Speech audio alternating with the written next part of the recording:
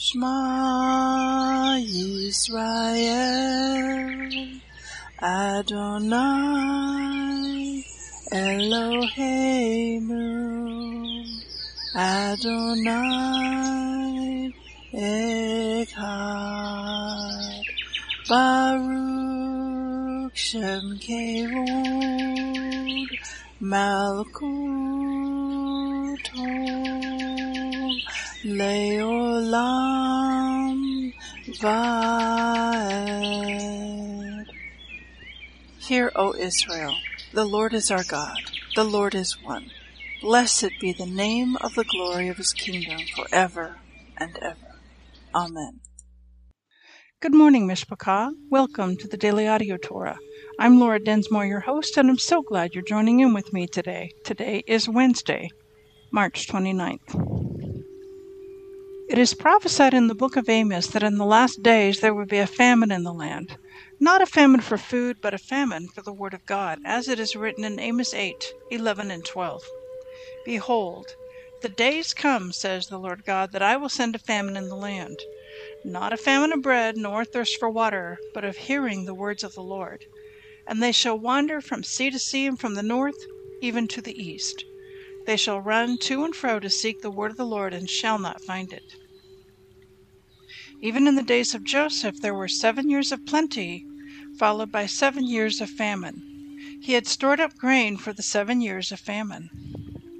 The Daily Audio Torah is your storehouse where you can get grain. It is 20 minutes every day of pure scripture flowing out, living manna to feed your spirit. Are you being blessed by this ministry? Please consider supporting Daily Audio Torah. You can make a one-time or a recurring donation by going to dailyaudiotorah.com and then click on the Give pick on the navigation menu. You can then make a secure online donation there. Thank you for your prayers, and thank you for your support. Now let's continue our journey through the entire Bible in 1 year. This week we are reading from the Israel Bible for the Hebrew Scriptures and from the King James for the Brit Hadashah. Today we continue the Torah portion, Tzav, and it means command. Leviticus 7:11-21. This is the ritual of the sacrifice of well-being that one may offer to Hashem. If he offers it for thanksgiving, he shall offer together with the sacrifice of thanksgiving unleavened cakes with oil mixed in, unleavened wafers spread with oil, and cakes of choice flour with oil mixed in, well soaked. This offering, with cakes of leavened bread added, he shall offer along with his thanksgiving sacrifice of well-being. Out of this he shall offer one of each kind as a gift to Hashem. It shall go to the Kohen who dashes the blood of the offering of well-being. And the flesh of his thanksgiving sacrifice of well-being shall be eaten on the day that it is offered. None of it shall be set aside until morning. If, however, the sacrifice he offers is a votive or a freewill offering, it shall be eaten on the day that he offers his sacrifice, and what is left of it shall be eaten on the morrow. What is then left of the flesh of the sacrifice shall be consumed in fire on the third day. If any of the flesh of his sacrifice of well-being is eaten on the third day, it shall not be acceptable. It shall not count for him who offered it. It is an offensive thing, and the person who eats of it shall bear his guilt. Flesh that touches anything unclean shall not be eaten. It shall be consumed in fire. As for other flesh, only he who is clean may eat such flesh. But the person who, in a state of uncleanness, eats flesh from Hashem's sacrifices of well-being, that person shall be cut off from his kin. When a person touches anything unclean, be it human uncleanness or an unclean animal or any unclean creature, and eats flesh from Hashem's sacrifices of well-being, that person shall be cut off from his kin.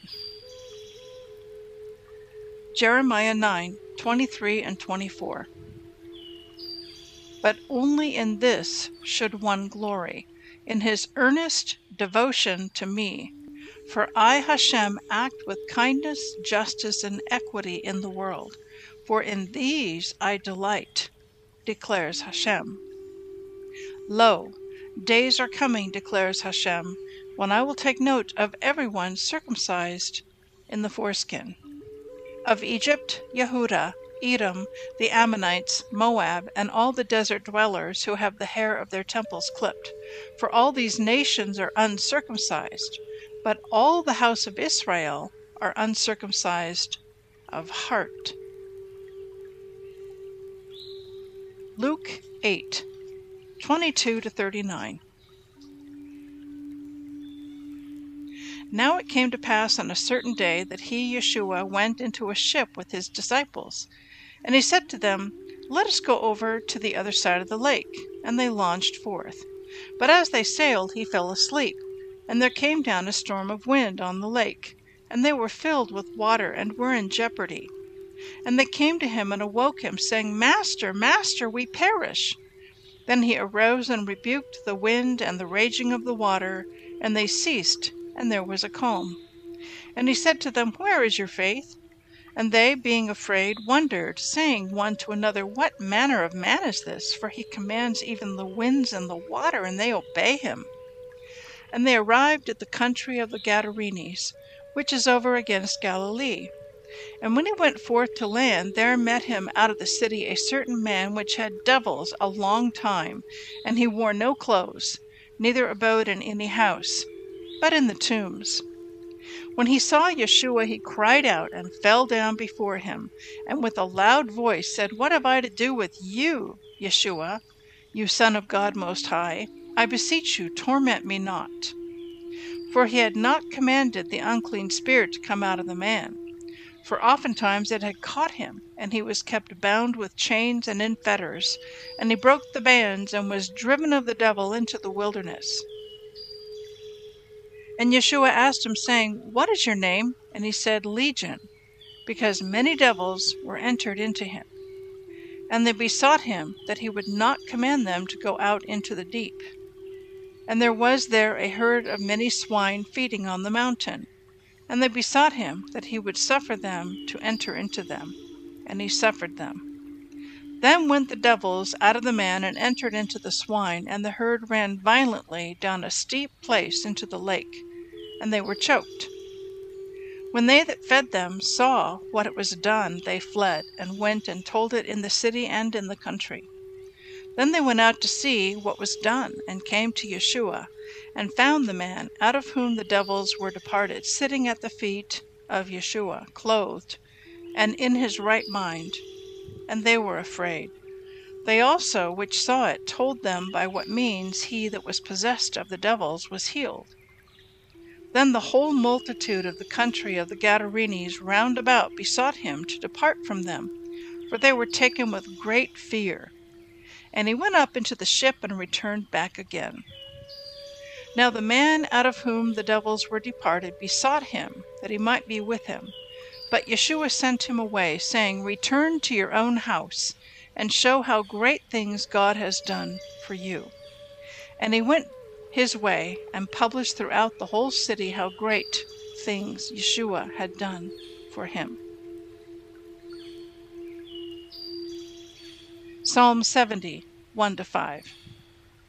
Make haste, O God, to deliver me. Make haste to help me, O Lord. Let them be ashamed and confounded that seek after my soul. Let them be turned backward and put to confusion that desire my hurt. Let them be turned back for a reward of their shame that say, Aha, aha.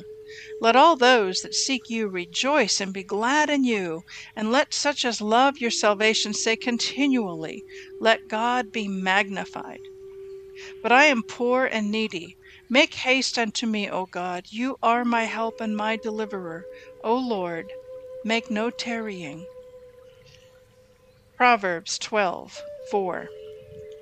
A virtuous woman is a crown to her husband, but she that makes ashamed is as rottenness in his bones. I'd like to speak to you today from our reading from Leviticus chapter 7, and then we're going to also look at Jeremiah chapter 9. And in Leviticus chapter 7, verse 12, it is written, "If he offers it for thanksgiving, he shall offer together with the sacrifice of thanksgiving unleavened cakes with oil mixed in, unleavened wafers spread with oil, and cakes of choice flour with oil mixed in, well soaked."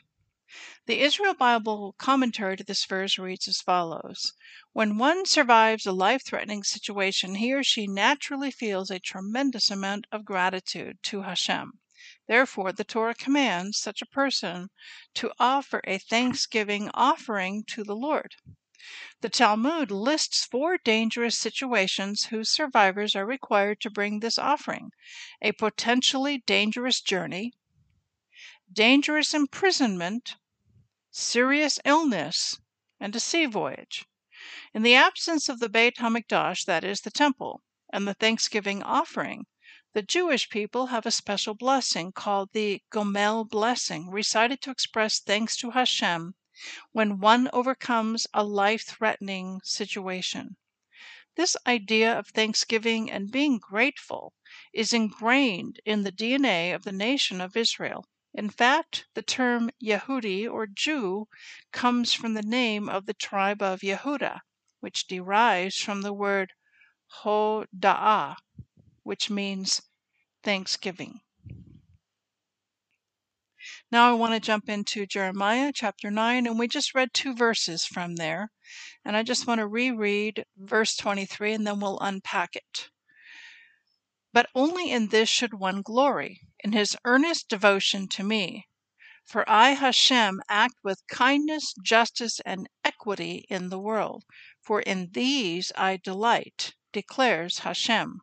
The Israel Bible commentary to this verse reads as follows: Jeremiah contrasts 2 separate ways of living. Some people strive for wisdom, power, and riches, through which they can take pride in themselves.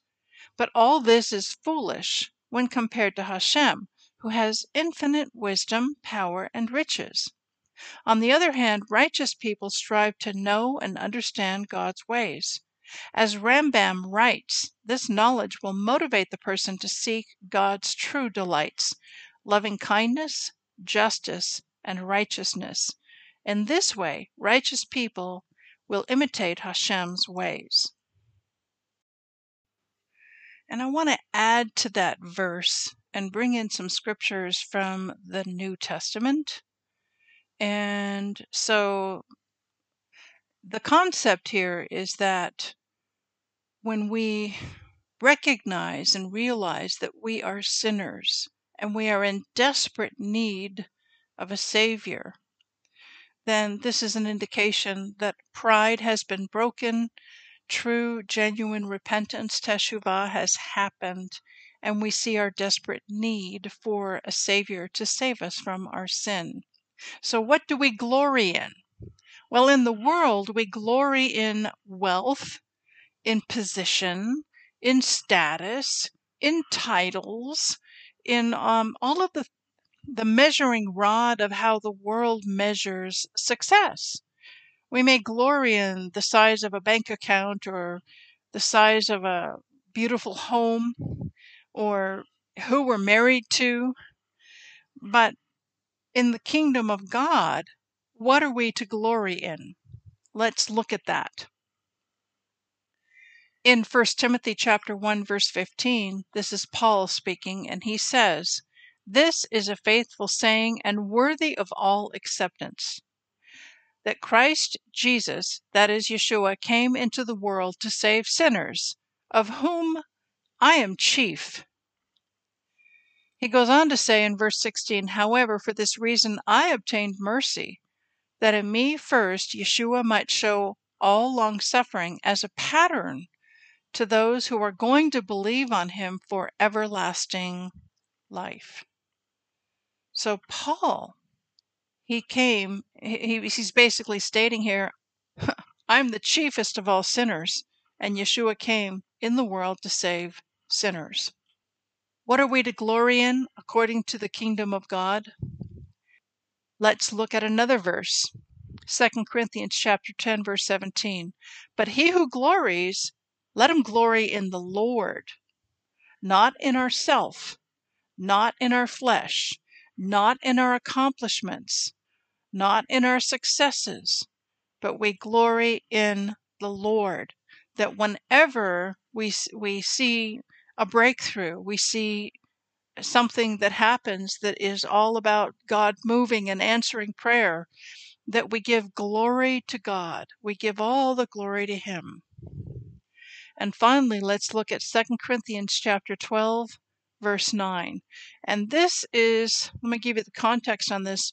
Paul is struggling with some kind of an infirmity, some kind of a thorn in his flesh. Some believe that it had to do with his vision, his sight. He was stoned and left for dead. And when they stoned him, some of those stones hit him in the head and may well have impaired his vision.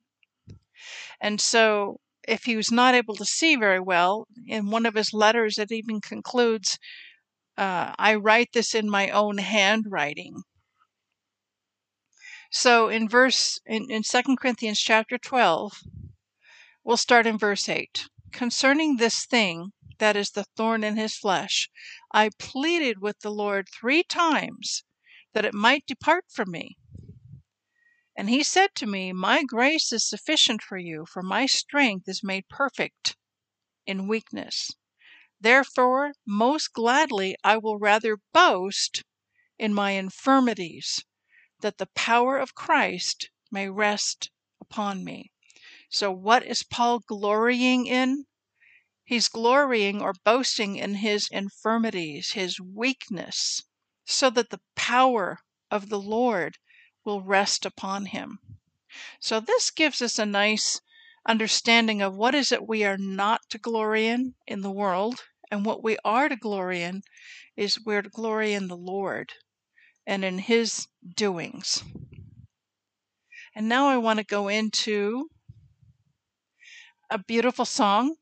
Worship song is called Give Thanks with a Grateful Heart. Please enjoy.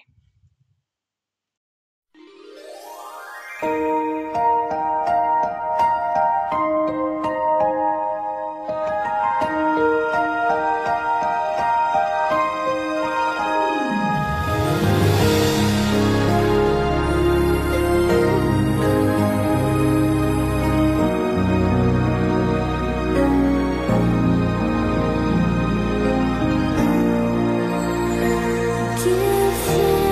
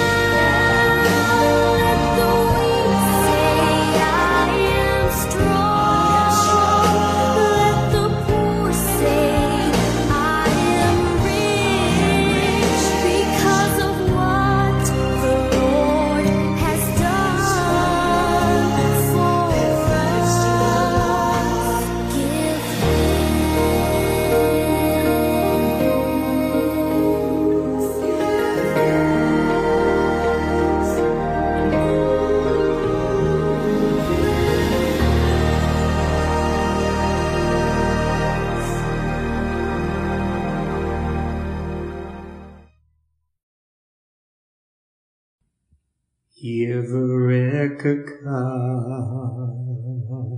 Adonai Vish Mereka Yair Adonai Panav Ilaka Vikuneka Isa Adonai Panav Ileka Vayasem Leka Leka Shalom.